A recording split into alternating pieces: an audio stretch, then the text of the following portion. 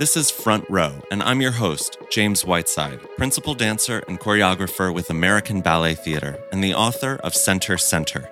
Take a seat in the front row as I discuss the creative process and the business of creativity with the world's brightest stars. Eric Winterling founded his atelier over 30 years ago, and it is one of New York City's premier custom costume studios.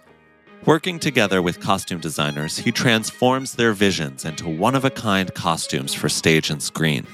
His studio has made costumes for Wicked, Funny Girl, and Frozen on Broadway, among countless others, as well as costumes for screen, such as The Marvelous Mrs. Maisel, The Gilded Age, and Respect, the Aretha Franklin biopic. Eric and I talk about beads, and some more beads. He tells me about Atelier Morale, and what it takes to go from costume design sketch to screen and stage ready. This is honestly a world I don't know much about, and I loved learning the ins and outs of this mysterious industry with one of the world's best. Enjoy this episode of Front Row with my guest, Eric Winterling.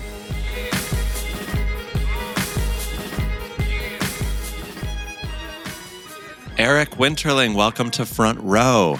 It's very nice to be here. Happy, what is it, Monday? It's a Monday after Thanksgiving. How you feeling?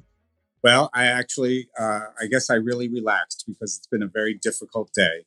And so, sort of playing catch up on everything. I feel similarly. I think the Monday after Thanksgiving is a really cruel, rude awakening, actually. Yeah, I think you should start work at like noon or something on that. Yeah, I took ballet class this morning and I did not feel great, let me tell you. There you go.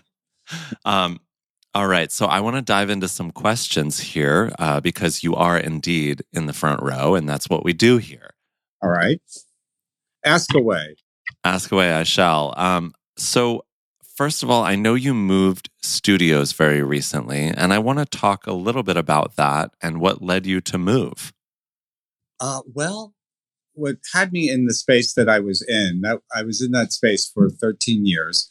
I think I'm 33 years in business. So I had actually started my company in that very space before, right? It's like a real New York story. And I ended up back there because they wanted me out of the space that I was in. And I said to my business manager, do they have nothing to show us? We paid our rent on time. And she said, well, let me call them and ask them. And so they basically sent me back to the space I had moved out of 12 years earlier. And but I took over the whole space. And so this go round, the building was built in 1905 and there was never going to be heat on Sundays. There was never going to be, the windows were always going to be drafty. And, and then we had to replace the air conditioning unit. And so we found this place and they were willing to work with us in the build out. And so I'm very happy here. And where are you located now? We're on 8th Avenue in the Garment District. And so we're very close to our competitors and we're close to the fabric stores. It's a really nice location. So we're right above the post office. Fabulous. It looks like you've moved in and you're really ready to go. There's art on the walls. This is not our first time. So we, and it wasn't like, your college dorm room move, we moved over. I mean, it must have been over the course of 3 months, 7, 8 trips, of just stuff, just layers of stuff being moved over, patterns, fabric, all sorts of things. So that is costume history on the move, really. Exactly. So what about, you said you're close to your competitors. Who are your competitors? Oh, places like Tricorn and let me see, Donna Langman, Sarah Timberlake, who else? John Christensen, they're all now in the neighborhood. And so, it's for fittings, actors don't have to travel as much. And and designers, because usually when you have a musical or big shows, it's divided up among several shops. So then they can just it's easier for them to get around. I've been lucky to wear costumes made by many of the shops you just mentioned. Yes. Yeah. Can you tell me about the difference between calling your workshop a studio versus a shop versus whatever? No, I can't, because I I don't. I mean, people call it different things. They call it an atelier. And that's my favorite description of it. It's a workroom. It's sometimes when you call it a shop, people think it's like a store where you can shop in. And it's not that. It's a workshop. It's and a studio. I don't know. I guess it's a studio. That's more like an artist studio. I don't know. Yeah. I don't know that that's the level of creativity one project requires over another. I'm not sure. So, yeah. Does it ever feel like a factory? Well, maybe this Monday it does. Never in my world. But we had a business advisor. And one day she said, well, just look out there. It's a factory. And I'm like, excuse me. Deeply offended. And so the only thing I don't like is when people refer to it as a sweatshop. And because trust me when I tell you, no one is breaking a sweat here. So, so yeah, no, I think that atelier it is. Yeah, implies, bad working conditions, and we don't have that. So good. Good. That's good to hear. I'd like to know what you yourself like to be referred as well. Me, I call myself a costume maker, a theatrical costume maker, costumer, so I don't know that I really have a title. I'm the owner of Eric Winterling Inks. And founder. Right. And namesake. Yes. So we've had the fortune to work together a number of times, yes. And each time has been more magical than the last. And for my listeners out there, Eric and I met when I did my very first Fire Island Dance Festival.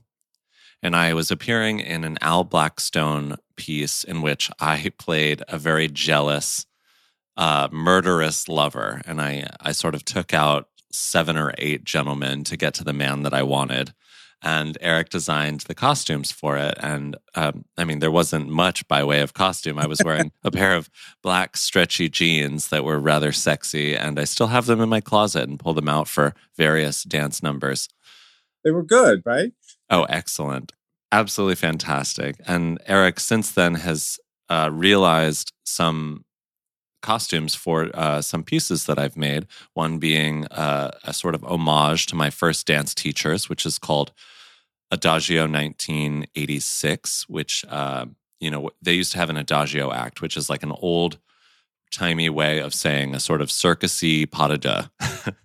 And I recreated some of the moves on ABT's now principals, Auren Bell and Catherine Herlin, who is the daughter of the co-founder of the Fire Island Dance Festival. So it's like a big happy family, and nepotism runs amok. And then the second piece that we worked on together was Mambo Rama, which Eric designed and created. And it was for a piece that I made for New York Theater Ballet, in which it was all Tito Puente music. And I was doing a sort of Fosse-esque Tito Puente number that was just so much fun to do. And Eric hit it out of the park, let me tell you. It was a lot of fun. It was great. I loved it. So I hope to see both of those pieces sometime in the future. It's tough when you're making new work. You never know if it'll come back, but fingers crossed. Yeah. Okay, now that we've got your labels out of the way, I'd like to talk about the sort of beginnings of Eric Winterling Inc. And, it's you said 33-year-old company now. And I was reading that you have worked in other studios, and I'd love to know what you learned in those other workshops or ateliers. Well, let me see. When I graduated college, I worked for Houston Opera, and that was a huge education in. I was young. I was 24, and I thought I really should go see an opera before I take this job, because I had never actually seen one, and so I the movie of La Traviata, and that didn't help me at all. And it was a uh, it was a it was a very unusual job. It's not they don't really have things like that happening now. They have much more. I mean, now you can go to school for a degree in costume technology. No such thing like that ever existed when I went to college.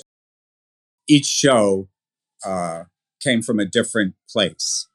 They weren't all original works. They were co-productions with other opera companies. And so, but you had a different cast. You had your chorus, you had a different set of principals. And so it was just it was a great learning experience. And then I moved to New York in about 1987, 86 to be with my boyfriend. And then I got a job at Terry Lynn Costumes. And I learned more what not to do at that job. And what were some of those things? I'm curious. So I was there for about 3 years. I opened my company in 1990. And so, I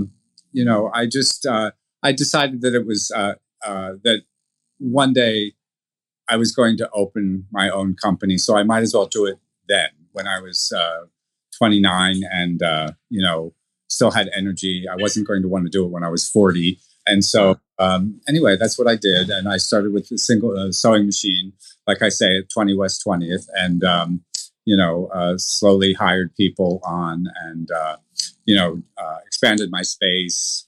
Wow. I had to move out, So I want to interrupt for just a moment. So for my listeners, if you hear that sort of grumbly sound, that is Eric's dog, Bumpers, snoring very loudly off camera. Yeah. Would you mind just shoving Bumpers off a little bit? Yeah. We're getting a little too much snore on audio. Sorry, Bumpers. Is that better? I moved her over to the other side of the table. No, that's great. That's great. So sorry about that. I forget part of my, my life, It's like white noise to you. Yes. So once you opened your own studio, you said you had one sewing machine, and were you the only person working for yourself at that time? Yes. It wasn't for very long because I think the first big job I got was for Shogun the musical. I think I had like 30 monks' robes and 10 dancing ninjas and so I had to have people work for me. I had I when I put the bid in, I assumed I would hire people. So yeah, they were part-time. I didn't really have full-time people then. How did you find them?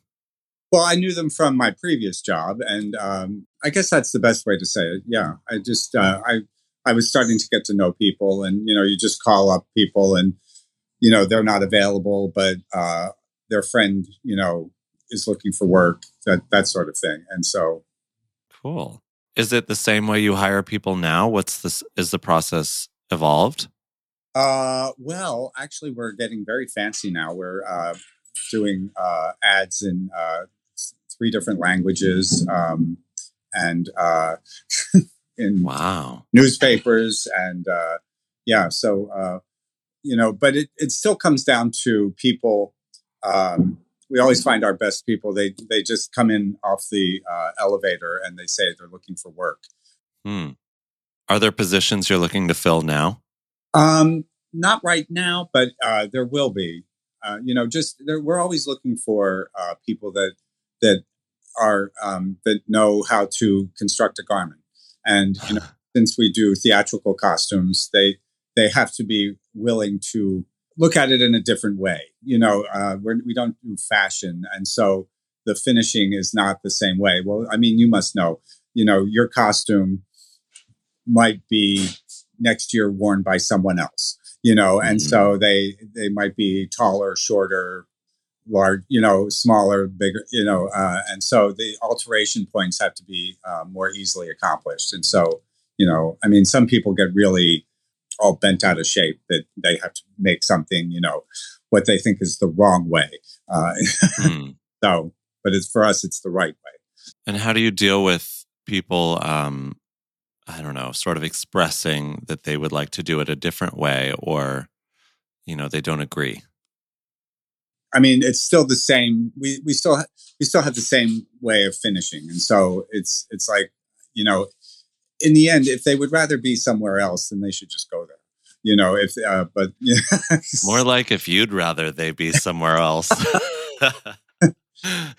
But I have a lot of people that have been here for 20 years, and they still aren't. They aren't necessarily interested in what I have to say, and so.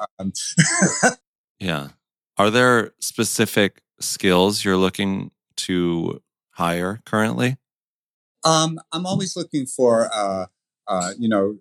dressmakers and pattern makers, and there are different levels, different hierarchy of, a pattern maker tends to run a team, and so you have to find someone that can not only make a pattern, look at a sketch, then make a pattern for that dress, but direct a team in towards making not only that dress but several of those, costumes. And can you tell me, just me as well as my listeners, what is the process from sketch to screen or stage?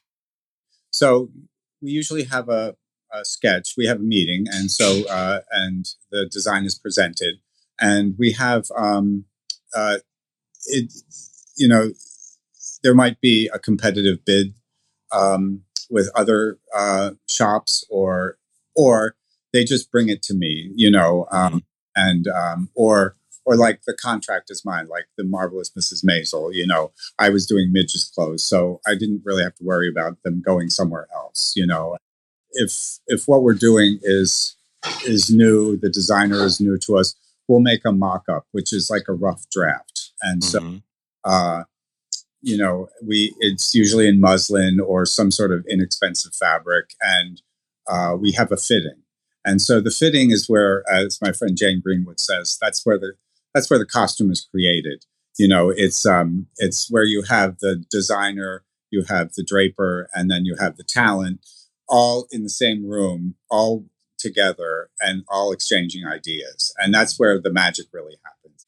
Because no matter what's on the paper, what has been discussed, what has come previous to that, the person standing there with whatever on them says, I really look better in round necks than square necks. And so, or did they not tell you that this has to come off in 2 minutes or 2 seconds, or this is, I'm rolling around in the dirt in this, And so, so then what we do is we have that fitting, that mock-up fitting. Then I've made a pattern to create that mock-up. So I go and I correct that pattern. Then I have an assistant who then takes the real fabric and cuts that out. And then we have what we call the whole story. So we have me, my assistant, and the dressmaker at the machine go over the whole thing, what kind of zipper goes in, and they sit down and they make it. And they just, and then we have another fitting. Then we do whatever notes.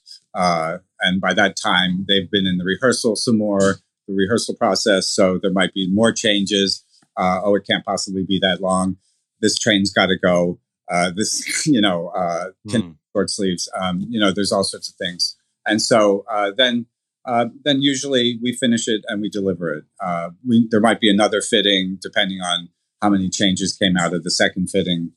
So, and where do things like beading and embroidery come in? The beading's part of the initial discussion. Beads don't just happen, and unfortunately. So during the mock-up process, that's when we really focus in on what the beading is and how it, relates to what we're doing, and then in between someone correcting the pattern and then laying it out, they have to cut it out. Instead of cutting it out in dress pieces, they have to cut it out in squares. And then we frame it out. And then over in the beading area, they do whatever the design is. And so that's with tambour hook embroidery, or it might be with hot fixed stones, or it might be, like you've seen people with an embroidery hoop that's round. Yeah.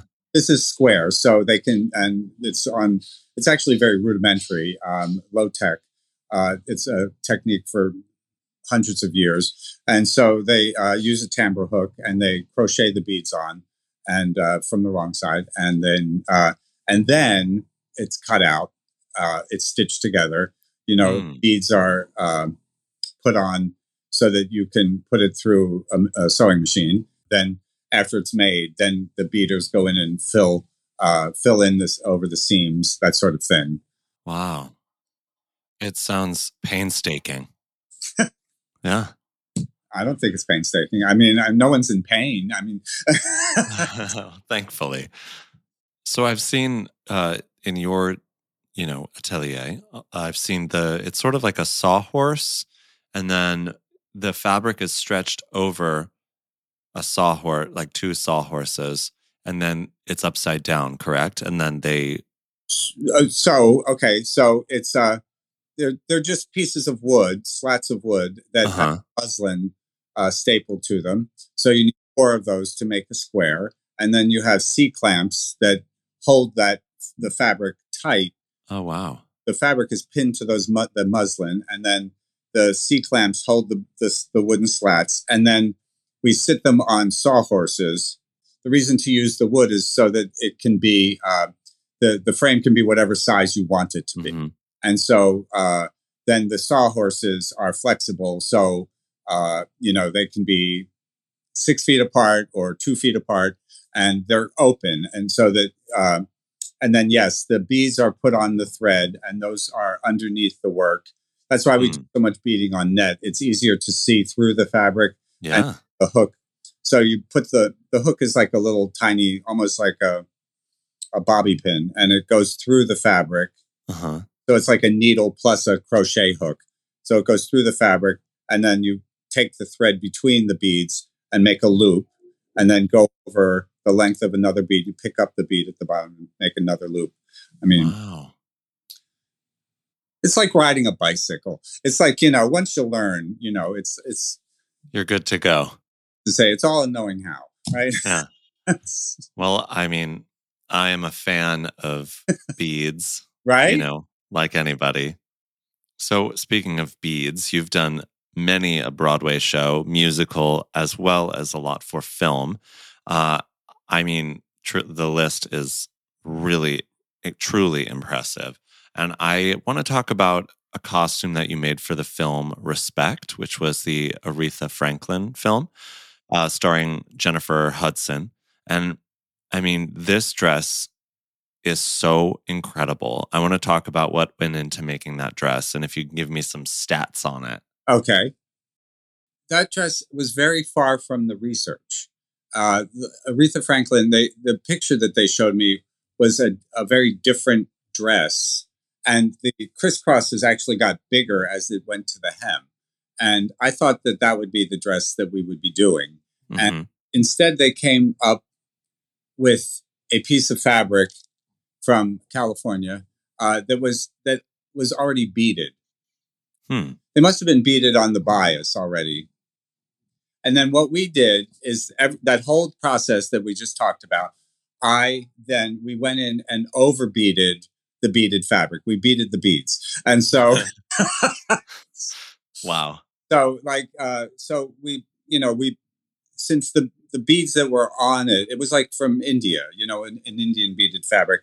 They were very nicely squared. And so we could then enhance it, which the heavier beads is what is all. I mean, it was like beading the whole dress. And then the little diamonds in the center. And then of course I had to make it so that it matched all the way around the plaid. And so, I never actually had a fitting on that dress. I just put it in the box. It was the last dress that we did for her. And I have this video. I'll send it to you. It's Jennifer putting it on. And she and Clint, who's Clint Ramos, the designer, they're both standing there like this. It's really so that was just some audio description here. It was Eric sort of pursing his lips. So does that mean they were happy? They were very happy. Well, That's funny you say that. I'm like, so is it okay? Yeah. Time goes by and there's suddenly this billboard with your dress on it and, at the corner of La Brea and, How deeply satisfying. it was, yeah, I just hung that poster up in my, upstate in my workroom. Oh, wait, in your upstate house? Yeah. Yeah. Which you bought before the pandemic, if I'm correct. Yeah. Yeah. That was just, what incredible prescience. Yeah. Yeah. It was just dumb luck. We had been looking for a house for some time and, we closed on it October before that. Yeah. Oh my gosh. Okay, now I'm going to do the thing that I probably shouldn't, but I want to talk about how the pandemic affected your work. Uh-huh. I guess it changed it because suddenly there was no theater.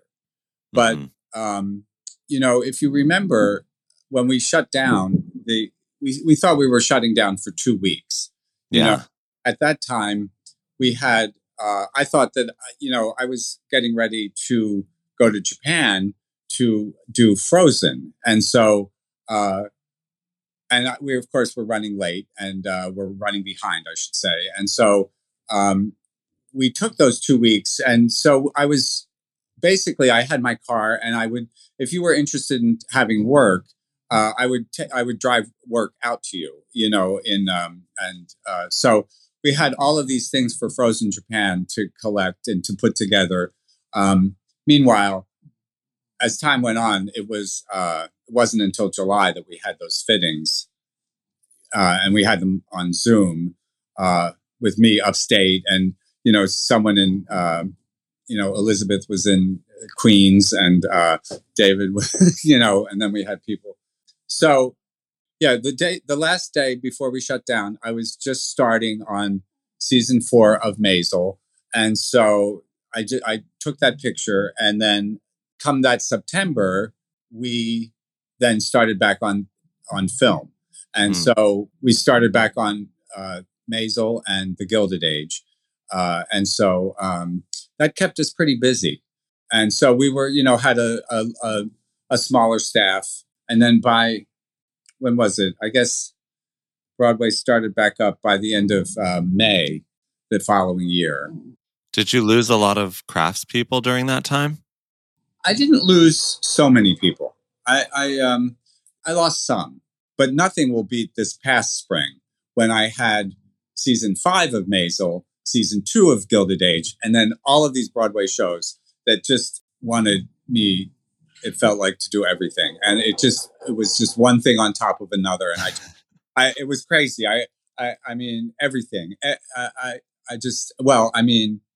I can say it on this platform, I mean, just right down to Beanie Feldstein quitting and me taking it personally. It's like suddenly, I had a whole set of Fanny Bryce clothes to make.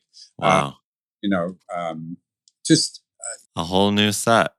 And the unfortunate thing is I had to give up things. I had to just go, I'm sorry. There's just no way that I can do this. Yeah. They just don't change the dress rehearsals, and they don't, Yeah. And so, you just have to be really honest and say, I'm not going to make that date. So were you able to open your atelier to do fittings and everything? Did you require masking for everybody? What was the sort of protocol you were working with? Well, first I started with this huge plastic mask for my initial Maisel fittings. There's a wonderful picture that Rachel took in her first fitting back, and like done up, and that's everything sort of lightened up as time went on, and but yeah, they all. I mean, now we're not masking in fittings. I've been vaccinated 5 times, I think, and so I'm like, just give it to me, just yeah. So I want to talk about fittings as well. Yes. What is the culture that you try to achieve in fittings? Like, what sort of input do you welcome? Like, do you like for people to stand super still? Do you like them to look at what you're doing? What's the dream? Who's the dream fittee? Oh, the thing is that, this is bespoke, and the nature of bespoke is that for the person that's wearing it to speak. You know, I Yeah. mean, you know, that the person that is wearing it, that's designing it, that is, you know, I would like it this way. And so the conversation that happens in the fitting room is very important about the style. I always say longer, shorter, tighter, looser. That Mhm. you know, you need to be you need to be super honest about what it is that's working and what's not working. You Mhm. know, now whether or not I can do something about that, you know, I mean, it's fabric, it's a needle and thread, but just learned that you know, you say, okay, so I just things that are easily adjusted is I think that you know my waist wants to be down here. You know, Mhm. this makes my knees look bow-legged. You know, that's when I'm just like, okay, so what am I going to do? You know, without because body shaming's out. Like I can't say, oh, well, that's just the way you're made, and Yeah. no, nothing like that. And so that's when you know we just talk about what are we going to do so that you don't feel that way. You know, Yeah. you don't need something that distracts you from your performance. And so, As a, when I first started professionally, I was 18, and I remember some of my first fittings when I was with Boston Ballet, and even when I first joined American Ballet Theater. You stand in this tiny little closet of a room with a curtain, and I remember being instructed not to move and not to look down, and there was no sort of invitation to give any sort of feedback. And it was basically just to make sure that the costume for the very minor role that I was performing, uh, you know, could close on my body. And as the years went on and I, became a principal dancer and had more and more costumes made for me and for my body and on my body, I found a voice in those fittings, right, and I look so much better when I am open and honest with the designer, with the craftspeople doing the fittings, and it. I don't know. It's not. I didn't feel invited to participate in that sort of conversation as a younger dancer and as a person, perhaps in the corps de ballet or even as a soloist. But now that I'm a sassy old principal dancer, I feel pretty comfortable. right. And I mean, you know, when you're young and, you know, this is you're the 30th person to wear this Mouse King costume. You know, I can imagine that the wardrobe department of Boston Ballet is not really interested. You know, they're, they're, they're, they're trying to get this on stage. And rightly so. But you know, I mean, look at that beautiful Harlequin costume. You know, I mean, it suited you so well, and I mean, that was definitely had to have been a free form, open conversation, and Hmm. you know, I mean, Those costumes were fabulous. I love that whole production is so chic. yeah. As far as ballets go, do you have a favorite ballet you've worked on? Well, Harlequinade was definitely one. We didn't work with you, but you know, I mean, I love working with Robert Porciola, the Hmm. designer, and so you know, I I don't have the ballet background that a lot of people do. I have more opera and Broadway, uh, more film, but I'm always open to you know all of that. And you know, there's nutcrackers in my future. I'm being told. Ah, that's exciting. Yeah. So, but do I have a favorite? No, not really. I mean, I liked what's that one? Eric's looking at the art on his walls to figure it out. Love that one where you play Mr. Coffee Bean. I love that. Oh, yeah, that's Whipped Cream. We did that very recently, actually. That's a great production as well. Is it okay if I ask about Michael? Yeah. Okay, cool. Your husband, Michael Peck, works as the managing director of your studio. Yes. Can you tell me what that means and what led you to work with your husband? So Michael's the money person. So, this is all lovely, and can you make the hem a little longer? But I mean, everybody gets a paycheck every week, and Michael, when I met him, he didn't have a job. He had worked in selling magazine pages, ad pages, Mm. and then he worked for his brother-in-law, trying to uh, work with promotional items, and then he moved into did a career change and went into beauty and worked for SD. He worked for like Revive and Clarins and Hmm. things like that. And so those jobs are interesting. That they're not really what you and I are used to. They're like they have a product and they're going to launch it and it's going to be really fabulous and it's going to change the world.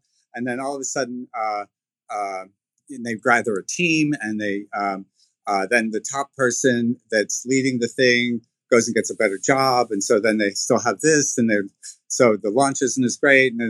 And so they last for about 2 years. And then all of a sudden that product has run its course and they don't need that team anymore. So that was just my observation, Yeah. And so one time he was between jobs and I was like, listen, you need to come in and you need to just look at the company and decide if you want to stay and see where the skeletons are buried. And so, because, you should just know, I just need you to look at it all. I had a business manager who was very good and she had been with me for a long time. And it had just all gotten very comfortable and very settled. And I was not really satisfied with the way things were going. So I wanted him to come in and look at it. And so Hmm. he basically took over.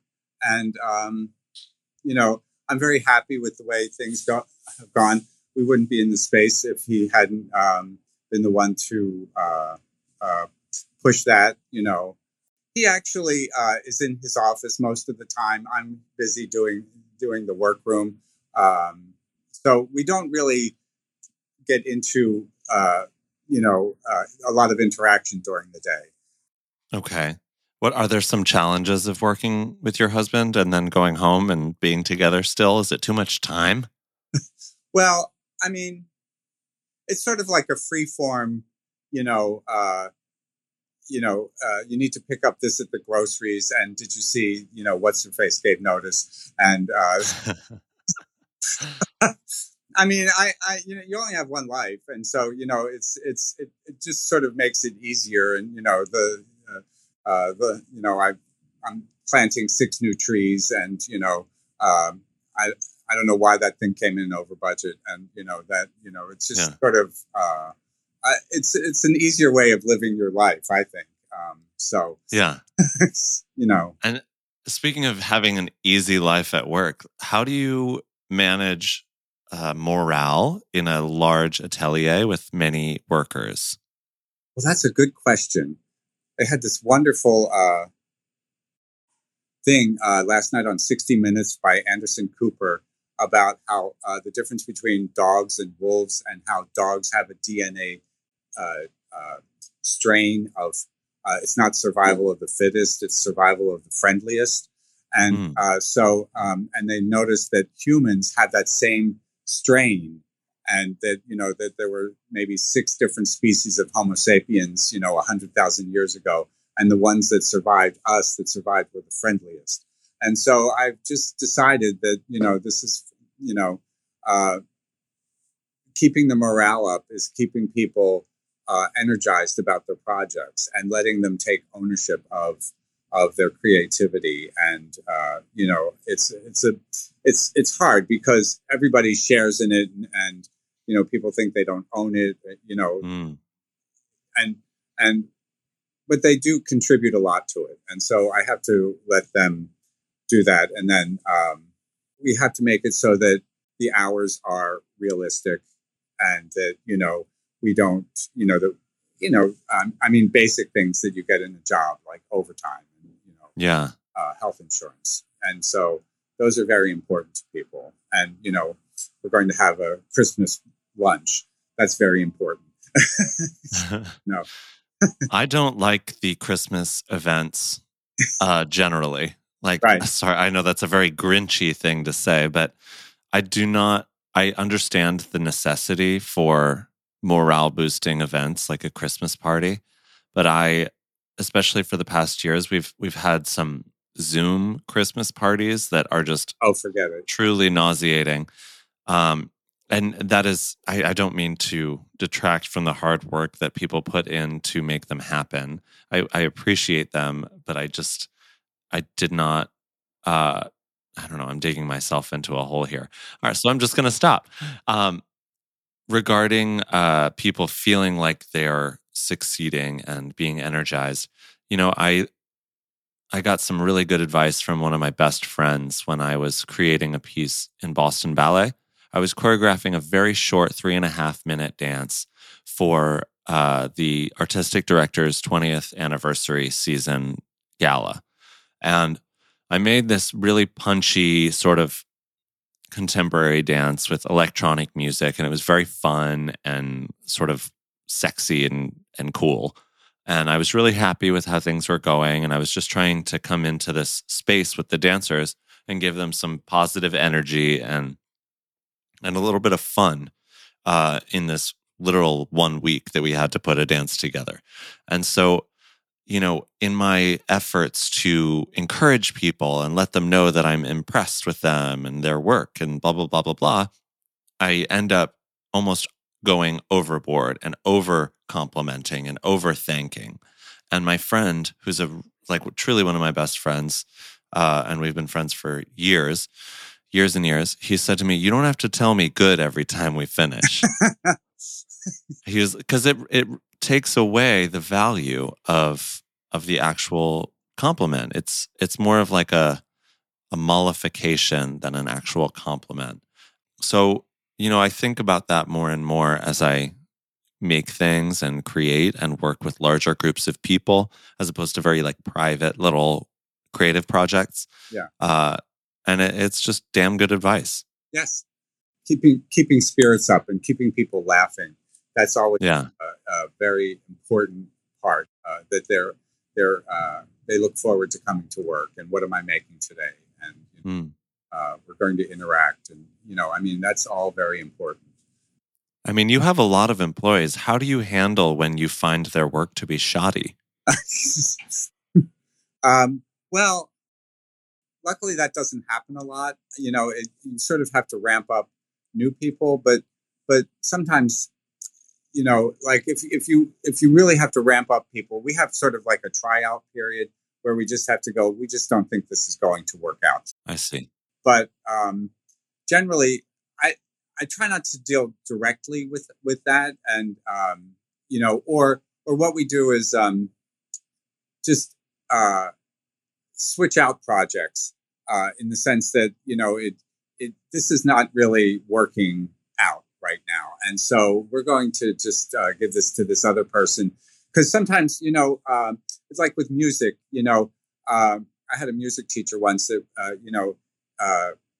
he was playing a piece of music, and the person that was listening to it said, "Let just get up, let me play it for you, and this is how it's supposed to sound." And they played it, and it's like, oh, I see.